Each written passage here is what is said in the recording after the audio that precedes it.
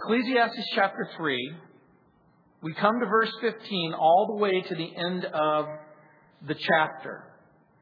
And it says, that which has already been and what is to be has already been. And God requires an account of what is past. Moreover, I saw under the sun in the place of judgment, wickedness was there. And in the place of righteousness, iniquity was there. I said in my heart, God shall judge the righteous and the wicked, for there is a time there for every purpose and for every work. I said in my heart, concerning the condition of the sons of men, God tests them, that they may see that they themselves are like animals. For what happens to the sons of men also happens to animals. One thing befalls them, as one dies, so dies the other. Surely they all have one breath. Man has no advantage over animals, for all is vanity. All go to one place. All are from the dust, and all return to dust. Who knows the spirit of the sons of men, which goes upward, and the spirit of the animal, which goes down to the earth? So I perceived that nothing is better than that a man should rejoice in his own works, for that is his heritage. For who can bring him to see what will happen after him? Now remember what I've said to you earlier. Chapter 3 of the book of Ecclesiastes is the heart of the book.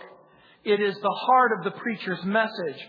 He invites the reader to look up to everything. There's a time and a season. God is in charge of time. There's a time for everything. There's a time to live. There's a time to die. But guess what else there's a time for? There's a time for the truth. God has ordained purpose under heaven. Now, remember that because God has ordained purpose under heaven, God has a creative purpose. You'll remember in verse 11, He has made everything beautiful in its time. But with the fall of human beings, God initiated a redemptive purpose. He put eternity in men's hearts, except that no one can work out what God does from the beginning to end in verse 11. Only the New Testament gives us a sufficient revelation to interpret those words. For the gospel alone tells us about God. It's the gospel alone that tells us that God sends a Savior to die on the cross, to rise from the dead, to ascend into heaven. Yes, God has placed eternity in our hearts, but God also places abundant life in a heart that was meant for eternity. Remember in John 10:10, Jesus came that you might have life and have it more abundantly. If the redemptive purpose of God is rejected, then God includes a corrective purpose.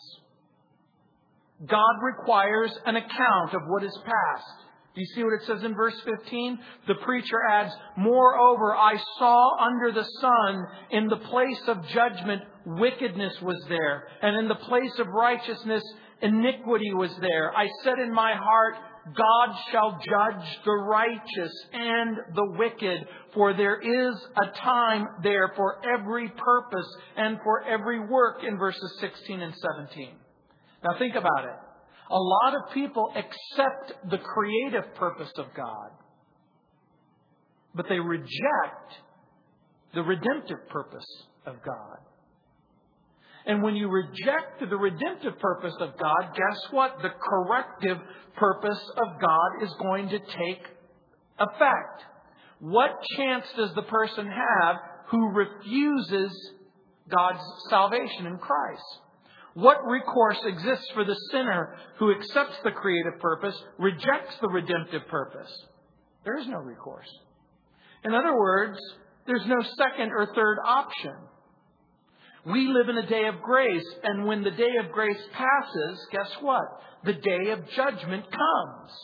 This is the reason the Bible says now is the accepted time. Behold, now is the day of salvation. That's what Paul wrote in 2 Corinthians chapter 6, verse 2. So again, the preacher preaches. We look up. God has established the times. We look within. God has placed eternity in our hearts in verses 9 through 14. But now the writer invites you to look down the road, to look ahead. Birth is a mystery. Death is a certainty. Life, death, time, eternity. These are the ingredients that make up our brief existence here and then our eternal existence elsewhere, somewhere. And so the preacher's message shifts from an evaluation of our life from an earthly perspective to a dramatic look at life from God's perspective in verses 15 through 21. The preacher looks at what God has done in verse 15.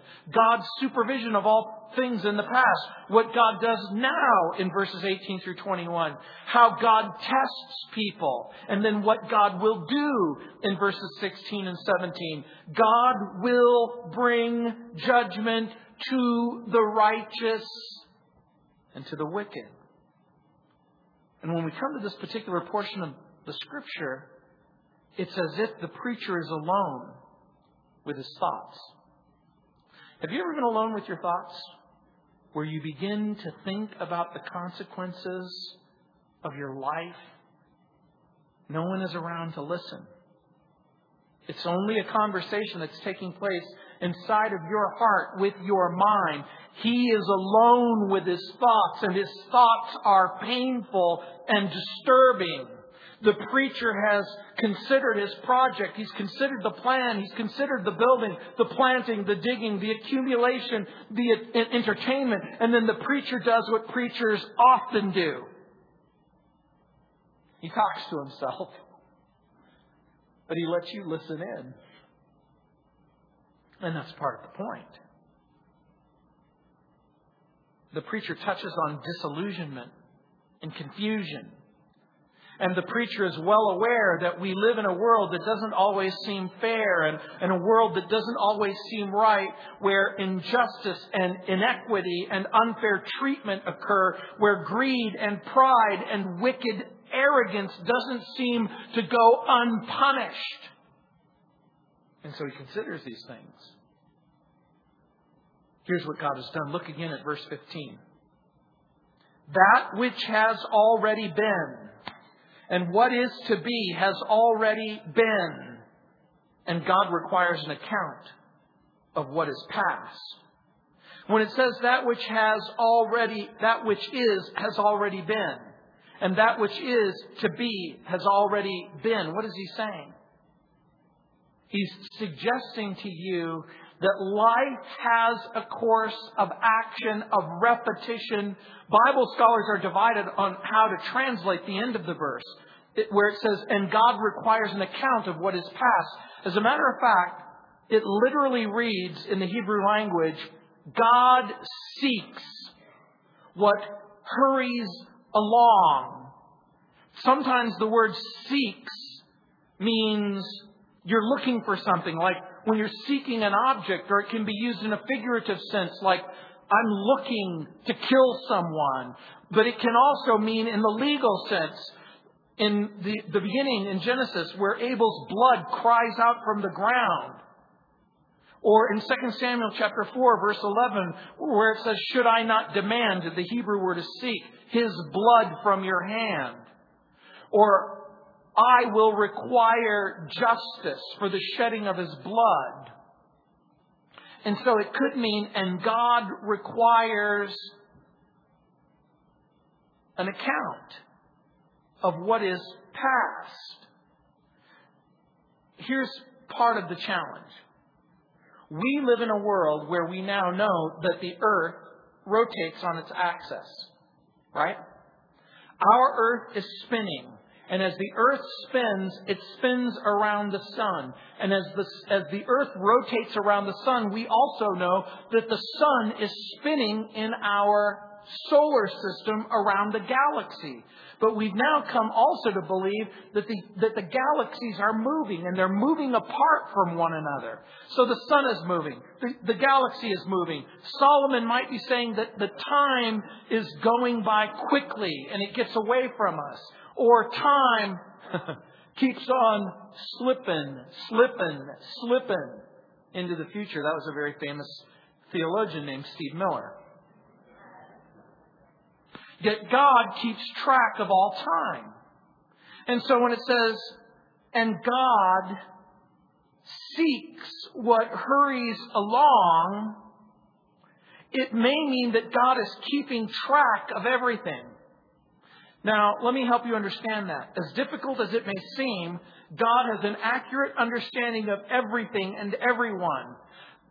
From God's perspective, is there a past or a present or a future? No. Does God see everything specifically, plainly? For God, is everything past, everything present, and everything future in the eternal present? The answer is yes. So how are we to think about this? I think what it means is that because God has an accurate understanding of everything that everyone has ever done, that God will bring about justice. Have you ever heard someone say, okay, if God is in control, how do you explain the presence of evil? Or how do you explain the presence of wickedness in the world? If God is going to hold every single person, every single time, to an ultimate place of accountability, how am I to understand that? And I think that the right answer is because God is keeping a record. God knows everything about everyone. He knows every thought that you think, every circumstance inside of your heart. How is it that the wicked prosper and the righteous suffer? Well, guess what?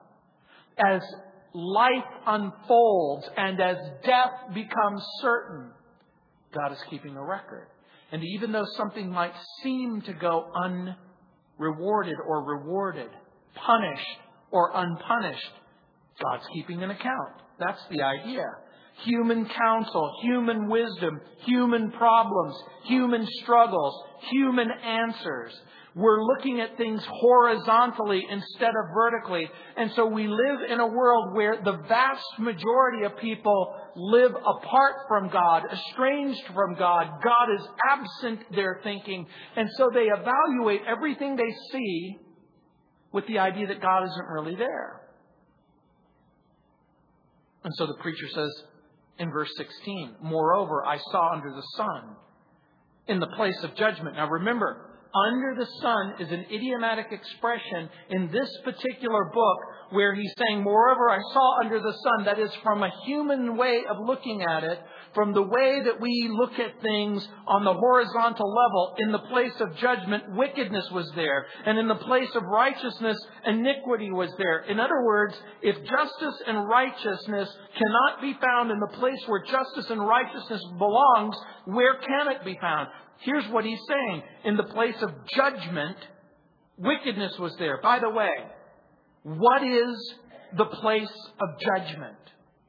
The place of judgment is the place where there should be justice and equity, where wrong should become right, where something that is taken from someone should be given back. So the place of judgment is what you and I would call the court of law. It's the place where disputes are settled. If justice and righteousness cannot be found in the place where justice and righteousness is supposed to be, where can it be found? To put it in a modern example, if you can't get justice in the court system, we have an appeal process, don't we? A court can appeal to a higher court. And then it can appeal to an even higher court. And what's the highest court in the land in the United States of America? It's the Supreme Court. And so you would hope that at the Supreme Court, this is the place where justice will be served, where the Constitution will be honored, and where the rights and freedoms of human people will be Absurd! But what do you do if the Supreme Court rules wrongly? What do you do if the Supreme Court rules that an unborn baby isn't really a person and you're free to slaughter the baby at will? What do you do if the Supreme Court rules that black people aren't really people, but they can be enslaved? Is it possible for a court, even the highest court, to come down on the wrong side of justice? What do you think the answer is? Clearly, it is possible.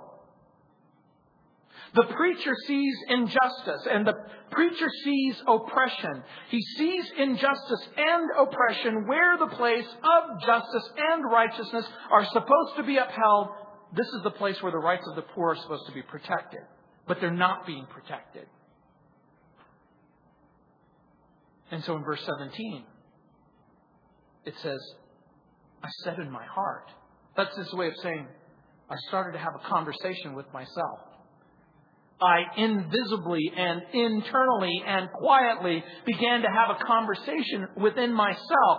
God shall judge the righteous and the wicked, for there is a time there for every purpose and for every work.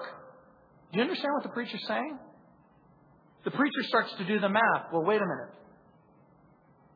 If human beings have to settle accounts with God, there must be such a thing as Judgment Day. That's what he's saying. If human beings have to do business with God, then there must be a God, and that God has to make decisions. God will judge the righteous man, and God will judge the wicked man. Why is this important in our conversation? Because when you get to the passages where it doesn't look like human beings actually survive the grave, this becomes an important point. In a way not completely known or understood by the preacher, the preacher's coming to the conclusion, in order for there to be true justice, in order for there to be true equity, equity and justice can't be decided this side of eternity every single time. At some point, God has to settle accounts. That's what he's saying. There will come a time when all things will be brought before a holy bench, a righteous judge, and then that righteous judge will pronounce judgment. As a matter of fact, the expression for there is a time, it says in the original language, a time for everything, and every deed is there. What does the preacher mean by there? Does he mean a time for every matter? Does he mean it in an eschatological sense, an ultimate sense? In other words, does this mean there in the sense of now you've entered into eternity, that once you are there, you've crossed over from the temporal to the eternal, you've crossed over from this place to the other place? Psalm 14:5, I think, gives us a clue. It says, quote, there evildoers are overwhelmed with dread, for God is present in the company of the righteous, unquote. I think there means Judgment Day. It's the place where God rules and reigns. Do you realize that the New Testament says that God has placed all judgment into the hands of the Lord Jesus Christ? It's Jesus who's going to judge everyone and everything. The time and the place are not given. It could mean the day of judgment where the unrighteous are punished and the righteous are vindicated. The preacher doesn't give us the time and the place, but clearly it's in the context of the grave and death. The preacher doesn't speculate as to the nature or the duration of the punishment that is given to the wicked. That's left for elsewhere in the Bible. Do you realize that the person who has the most to say about hell is Jesus? Jesus is the person who describes hell as a place of punishment. torment, of consciousness and awareness. And so in verse 18 it says, what God does now, look what it says. I said in my heart, concerning the condition of the sons of men, God tests them, that they may see that they themselves are like animals. Now think about what you're reading. The preacher's thinking inside of his heart, the circumstances.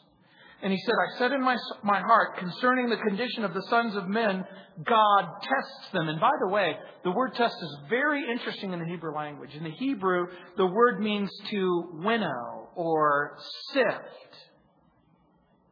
God is at work, revealing the truth about human nature and human character. And so when it says, I said in my heart, God tests them, it isn't so that you pass the test or fail the test. Remember part of the context. It is He's testing them. He's testing the people who are living their lives as if God isn't real, as if the Bible isn't true, as if the revelation has never been given. So what happens when human beings abandon God and they leave no room for God in their lives? What happens when there are no governors, there's no prohibitions, there's no restrictions? People begin to act like animals, don't they? If they don't fear punishment, if they don't think that there's anything that's going to happen to them, people will do all kinds of crazy things. People who live with the thought, no one is ever going to find out, no one is never going to judge me, and there will be no consequences to my action. People begin to behave like animals. And by the way, the test, remember what the test is. It isn't to prove to God what you are or what you're not. Does God know everything about everything? Does God know the truth about each and every one of us? Does God see the invisible, internal recesses of our lives and our hearts that we ourselves are unprepared to talk about? So the revelation isn't to God. The test is for your sake.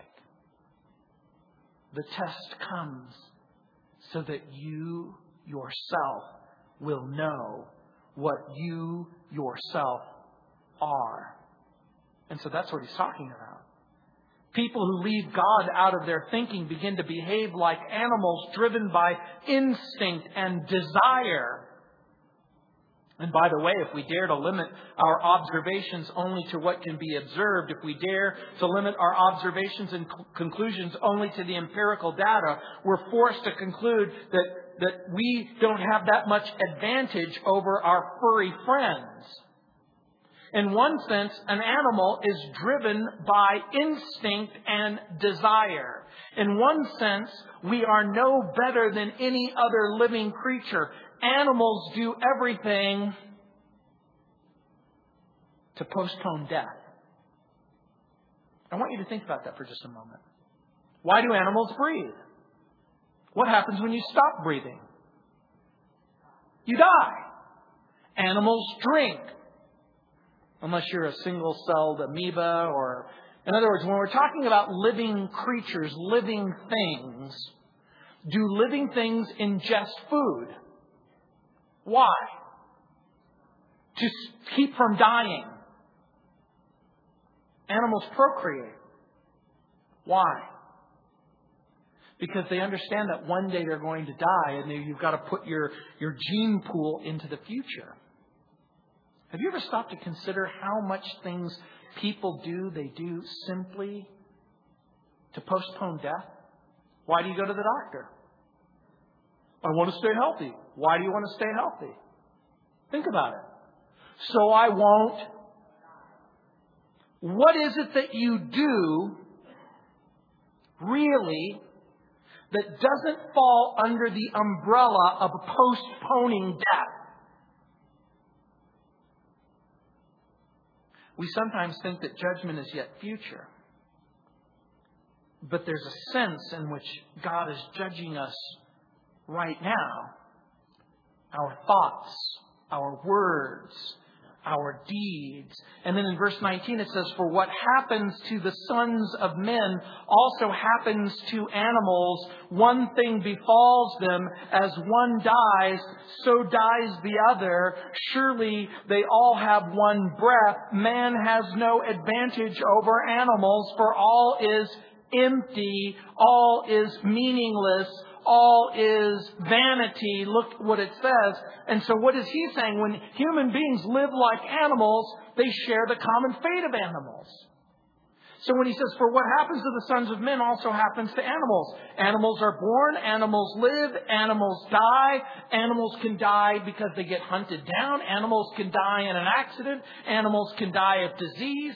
Some animals, I guess, could die of old age.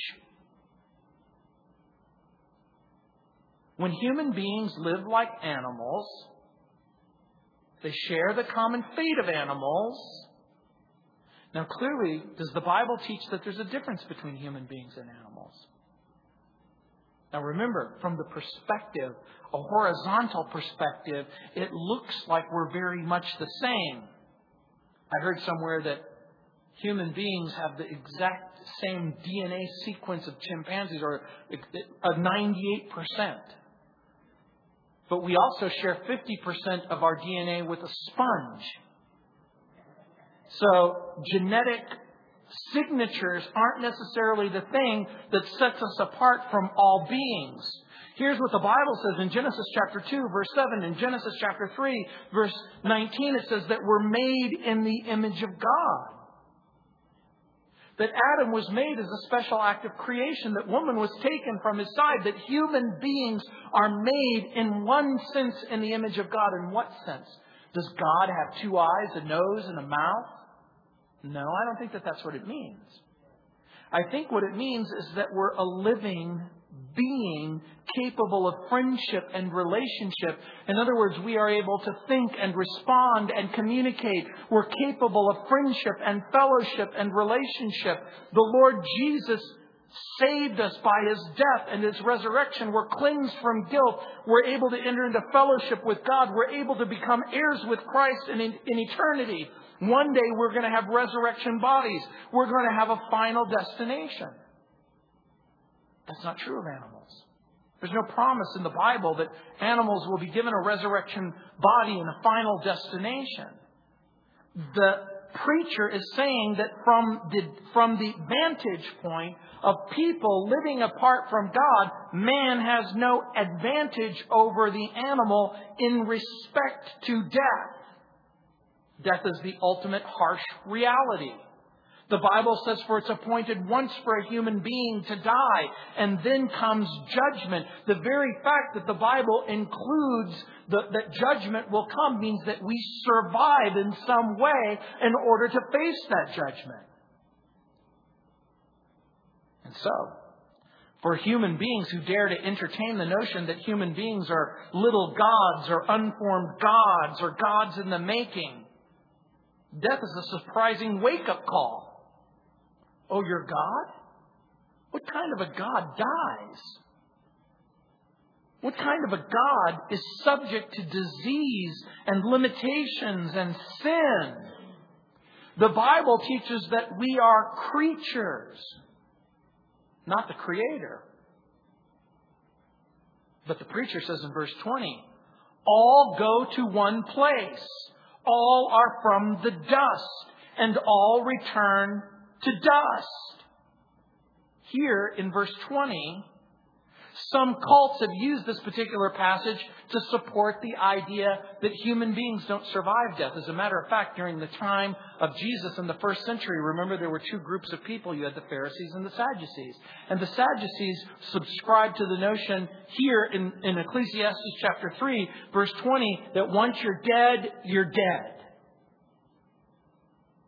They kind of taught a form of personal extinction. All go to one place. Here, I think what it means is the grave. All are from the dust. Clearly, we're all formed out of the materials that make up the physical universe in which we live, and all return to dust. Because the constituent components of who you are, of matter and muscle and neurons, a person dies and the constituent components return to their elemental circumstances. The preacher selects as his text Genesis chapter 3, verse 19. For dust thou art, and unto dust shalt thou return. He's not introducing some new idea or some idea that's different from what the rest of the Bible teaches. We're creatures. God formed a human being from the dust of the earth. Human bodies, animal bodies, they share a common fate. Living tissue becomes dead tissue. The dead tissue disintegrates. I've already told you what Woody Allen famously said. I don't want to achieve immortality through my work. I want to achieve immortality through not dying. Remember? Even the unbeliever suspects that there's something powerful and inevitable and certain about dying. The Bible believer doesn't deny the power of death. Do you realize that only the Christian understands the truth about death? Remember, the wages of sin is death. Remember what death is. It's separation from God, spiritually at first, and then physically throughout all of eternity. The unbeliever may want to approach death lightly, but that's a mistake. Ask the unbeliever, what do you think happens when you die? Well, I think you just go back into the dirt. You're annihilated. You're evaporated. Even as a kid, we learned it. The worms crawl in, the worms crawl out. The worms play pinochle on your snout. They eat your eyes. They eat your nose. They eat the jelly between your toes. And when you're in elementary school, you're brutal. You're blunt. You die. You disintegrate. You rot. Some people takes up the idea that the spirit survives. We live in a culture and a society where the ghost whisperer and whatever that other television show is about, Medium. Yeah, that's the lady. Here's the idea. We live in a culture and a society where people just believe that you die and you enter into this tunnel. And as you enter into the tunnel, you see smiling relatives on either side. The people who always come over at Thanksgiving and Christmas, and they all love each other, and you're on the other side, and there's unconditional regard. So what really happens? Are human beings simply blood and bone and muscle and tissue and chemical and electrical signals? Do we have an invisible, eternal, immortal quality? Do we have a soul? Do we have a spirit? In verse 21, the preacher says, who knows the spirit of the sons of men, which goes upward, and the spirit of the animal which goes down to the earth? And you know what? You're going to miss the whole point if you actually omit the first part of chapter 3, verse 21. Who knows the spirit of the sons of men? Indeed, here's what the preacher's saying. Who knows? Who knows? Who knows? That's the point. Do you know? Do you know the truth? Do you know the truth about what happens when you die? Many people believe that they'll seek God or plan to seek God at the 11th hour, and then they die at 10:30. Yeah, what a drag is that? I read a book called To Hell and Back by Dr. Maurice Rawlings. He's a heart doctor, a cardiologist in the place where my uncle and my grandma lives, in Chattanooga, Tennessee.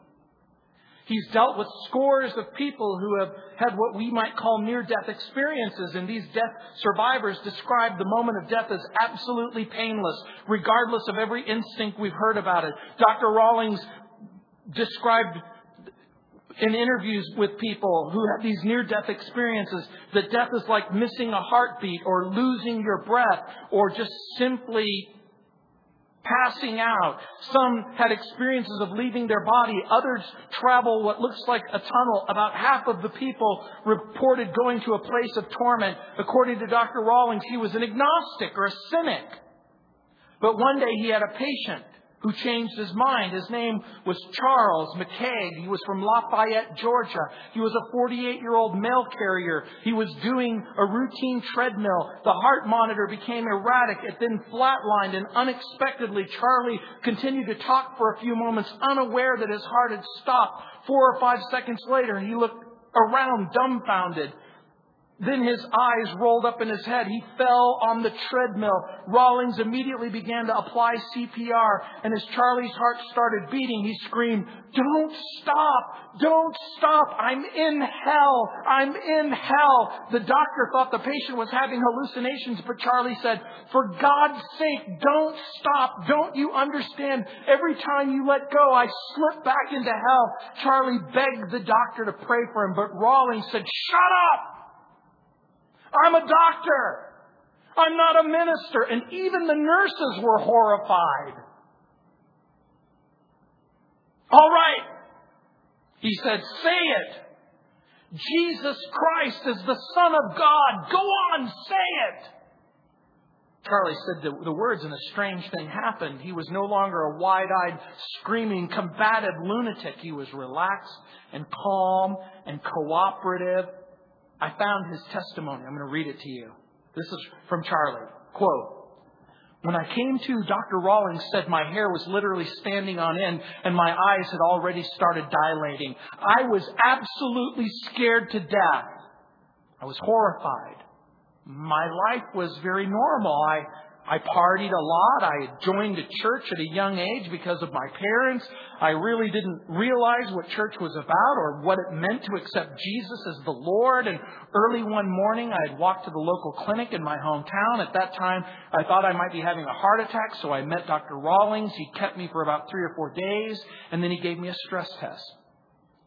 I remember while taking it, I felt like I was like I really wanted to get off, and that this was the last thing I remember about it. And when I came to, Dr. Rawlings was giving me CPR, and he asked me what was the matter because I looked so scared. I told him that I had been to hell and I needed help. He said to me, "Keep your hell to yourself. I'm a doctor and I'm trying to save your life. You need a minister for that." And as he was giving me CPR, he was trying to install a pacemaker with the other hand, and I would fade out every so often, and then he would focus on the CPR and bring me back. I was soon floating on the air, watching what was going on, looking down, and whenever I came back into my body, I kept asking, "Help me, please help me. I don't want to go to hell." So a nurse named Pam said, "He needs help. Do something." At that time, Dr. Rawlings told me to repeat this short prayer. "I believe Jesus Christ is the Son of God. Jesus, save my soul. Keep me alive. If I die, please keep me out of hell." After that, the other fading out experiences were very pleasant. I saw my stepmother, my mother. My mom passed away when I was about 5 months old. I saw a photograph of her. My stepmother passed away about 10 years ago. I didn't have any contact with them. All I could remember was that they kept reaching out to me. I've heard it said that you couldn't carry money with you. And when I was with my mother and stepmother, I didn't have any pockets. I know this sounds weird, but I was trying to remember everything that I saw. After that, I remember walking down a lane that had colors on both sides, brilliant colors. I had a little experience in art, but nobody, not even Rembrandt, could reproduce those things. And here's Dr. Rawlings. After all this was over, I realized what had happened. It was a double conversion. Not only had this make-believe prayer converted this atheist on the floor, it also converted the atheist doctor who was working on him. And then Dr. Rawlings said, "Until you know where you're going, it's not safe to die." No kidding. You know what's interesting to me? Solomon believes that God knows what happens when you die. Solomon believes that God will judge the wicked and the righteous. Solomon believed that the spirit of a human being goes to God for either reward or punishment. The preacher suggests that man and animals may have a different death experience, but when a human being dies, his or her spirit leaves the body, according to James chapter 2, verse 26, according to Genesis chapter 35, verse 18, according to Luke chapter 8, verse 55, and the spirits of human beings return to God. Take Ecclesiastes, turn all the way to the end of the book, till you come to chapter 12, verse 7. This is what it says. Then the dust will return to the earth as it was, and the spirit will return to God, who gives it.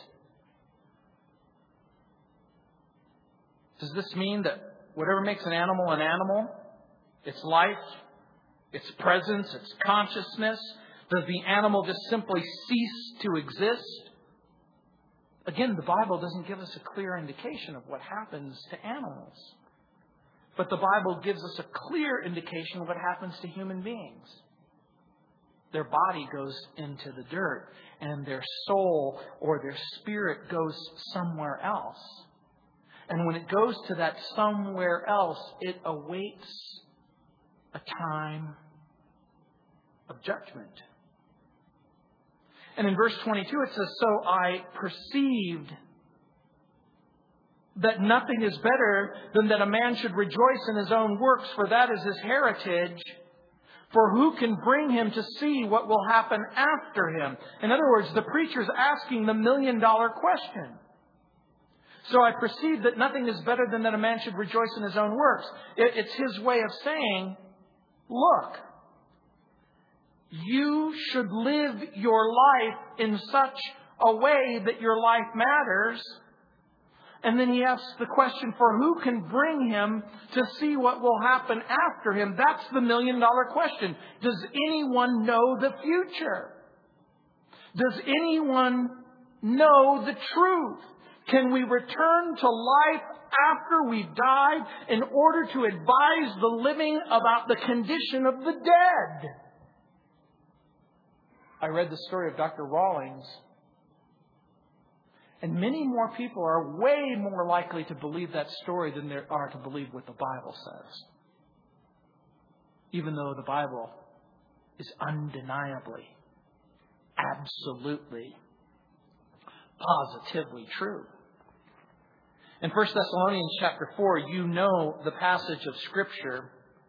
Paul writes in verse 13, "But I don't want you to be ignorant, brethren, concerning those who have fallen asleep, lest you sorrow as others who have no hope. For if we believe that Jesus died and rose again," the implication being that's exactly what we believe, "even so God will bring with him those who sleep in Jesus. For this we say to you by the word of the Lord." Paul is saying, I didn't get this from Dr. Maurice Rawlings. This wasn't on CNN or ABC. I didn't get it from Katie Couric. I didn't get it from the news flashes. I got this. This is the word of the Lord, that we who are alive and remain until the coming of the Lord will by no means precede those who are asleep, meaning dead. For the Lord himself will descend from heaven with a shout, with the voice of an archangel, with the trumpet of God. The dead in Christ will rise first. Then we who are alive and remain will be caught up together with them to meet the Lord in the air. And so we will always be with the Lord. Here's what Paul says. Paul says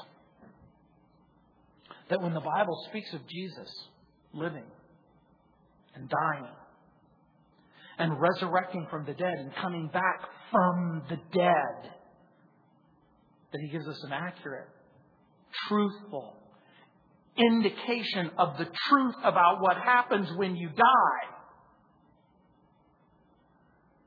The preacher leaves his own question unanswered. For who can bring him to see what will happen after him? Who indeed? The preacher asks the question, but he doesn't answer the question. The question is answered by the preacher's future famous son, Jesus.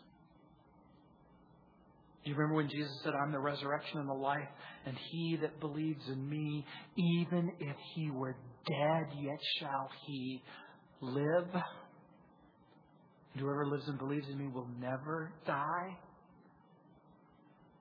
The preacher sees this as a teaching moment. We have to contend with injustice on this side of eternity.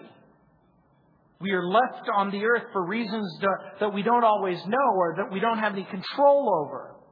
The preacher's answer says, rejoice, be happy in your activities on the earth. We might say, make the best of a bad situation. Have you ever heard that? Look, you don't have any control over your circumstances. You don't have any control over certain things in your life. But what you do have control over, take control. Does your life matter? Yes. Do your circumstances matter? Yes. Is it possible that things aren't going so well? Yes. Is it possible that things are going really well? Yes. Does what will happen after him mean after him on the earth? Or after him in eternity future? I'm going to suggest to you that the context seems to favor the eternal state. What will happen? What will happen? What will take place in the first 5 seconds and the first 10 seconds, if such a thing as seconds exist, when your eyes close and your heart stops pumping blood through your body and your breath is exhaled and the physiological and the neurological and the electrical function of your brain ceases and your body becomes a cold cadaver? What happens the first few moments in the next life? Harry Houdini, the great escape artist, thought that he would be able to break out of whatever facility held the souls of the dead. He promised he would return and tell his beloved wife the truth about what happens when you die. And every year, on the anniversary of her dead husband, she gathered with friends and begged the spirit of Harry Houdini to come back and tell them the truth about what happens when you die. Guess what? He never came back. By the way, to this very day, on the anniversary of Harry Houdini's death, they gather to see if he'll make good on his promise. But the Bible makes a far greater promise. The psalmist David wrote, "Yea, though I walk through the valley of the shadow of death, I will fear no evil." By the way, in order for a shadow to be present, what also has to be present? A shining light, huh? Only a shining light can create a shadow. How big does the light have to be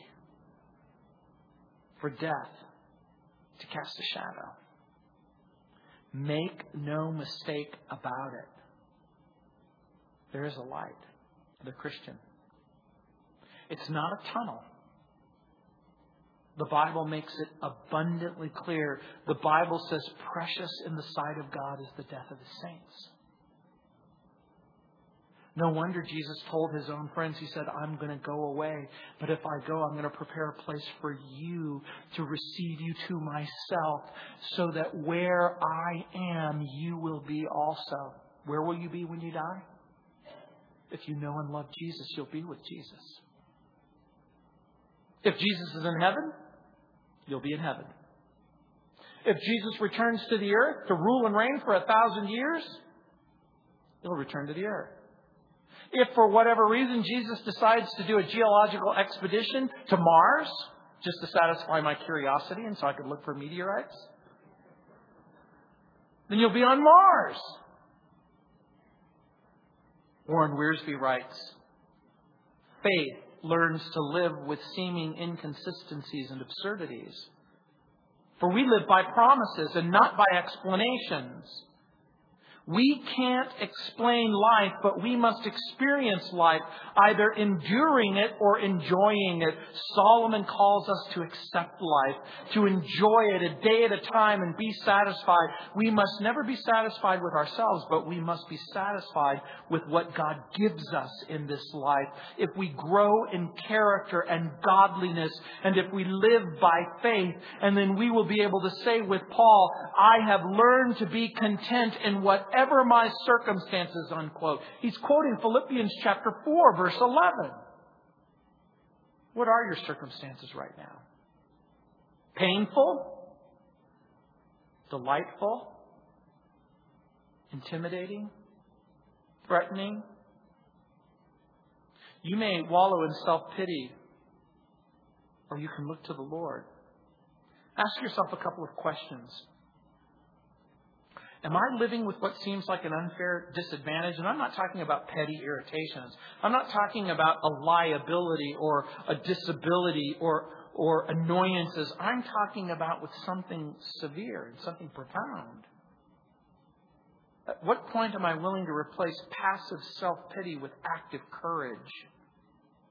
It's going to take courage to move from the place of self-pity to determination. And your disadvantages could become advantages from God's perspective. What you perceive to be as a disadvantage, God may want to use for you to trust Him and rely on Him and depend upon Him. Solomon's disadvantage has become our advantage because Solomon's son knows the truth. Jesus knows the truth. Jesus knows the truth about what will happen in your future.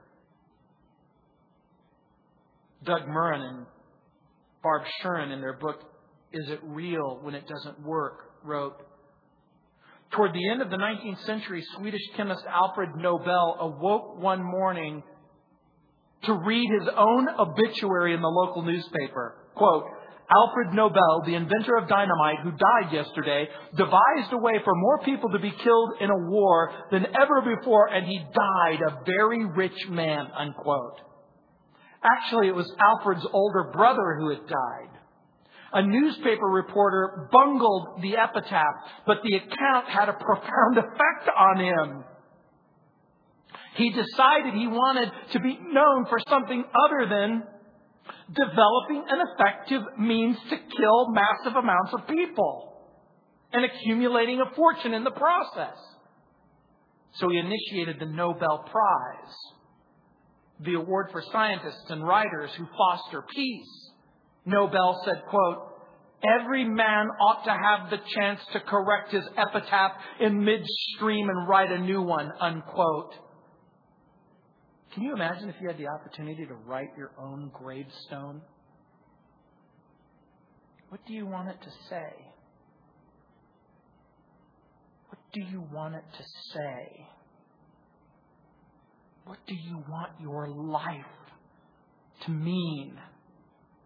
How do you want it to matter?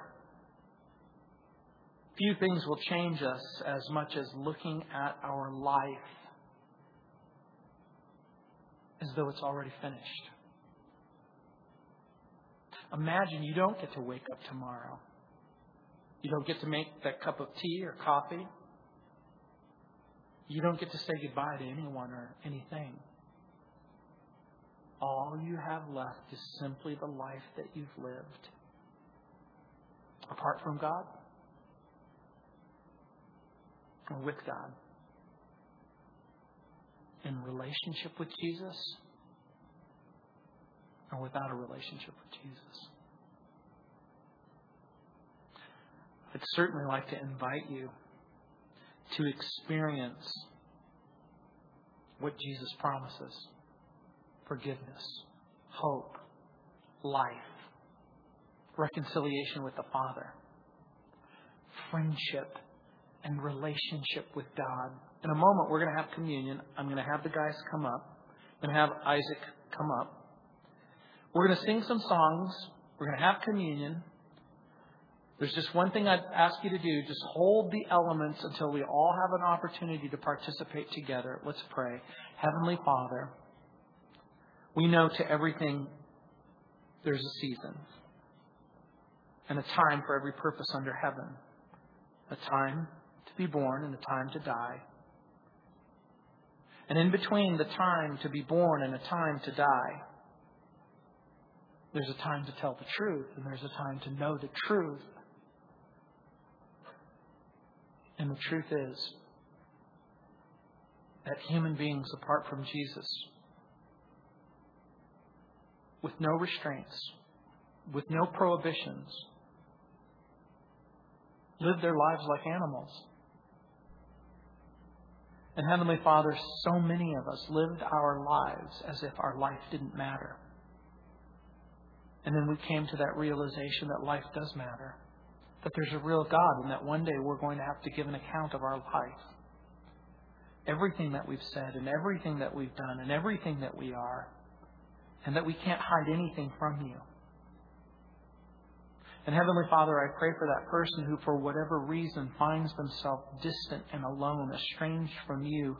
Lord, I pray if they're asking themselves this question, I wonder if it's true. I wonder if there really is a heaven. I wonder if there really is a hell. I wonder if Jesus is really the Lord. I wonder if He can forgive me. I wonder if He can change me. Lord, I pray that you would answer their questions. That, Lord, in their heart, they would sense the invitation that's being extended to them. That there's hope and forgiveness and love in Jesus Christ. And Heavenly Father, I pray that they would reach out to you. I pray that they would confess their sin and their unbelief. That they would believe that Jesus Christ is the Lord. That He rose from the dead. And because He's alive, He can not only changes everything, but He can change us from the inside out. Forgiving us. Reconciling us. Giving us life and love and hope. Lord, I pray for that person. I pray that they would pray that simple prayer. That they would invite Jesus to be the Lord of their life. In Jesus' name.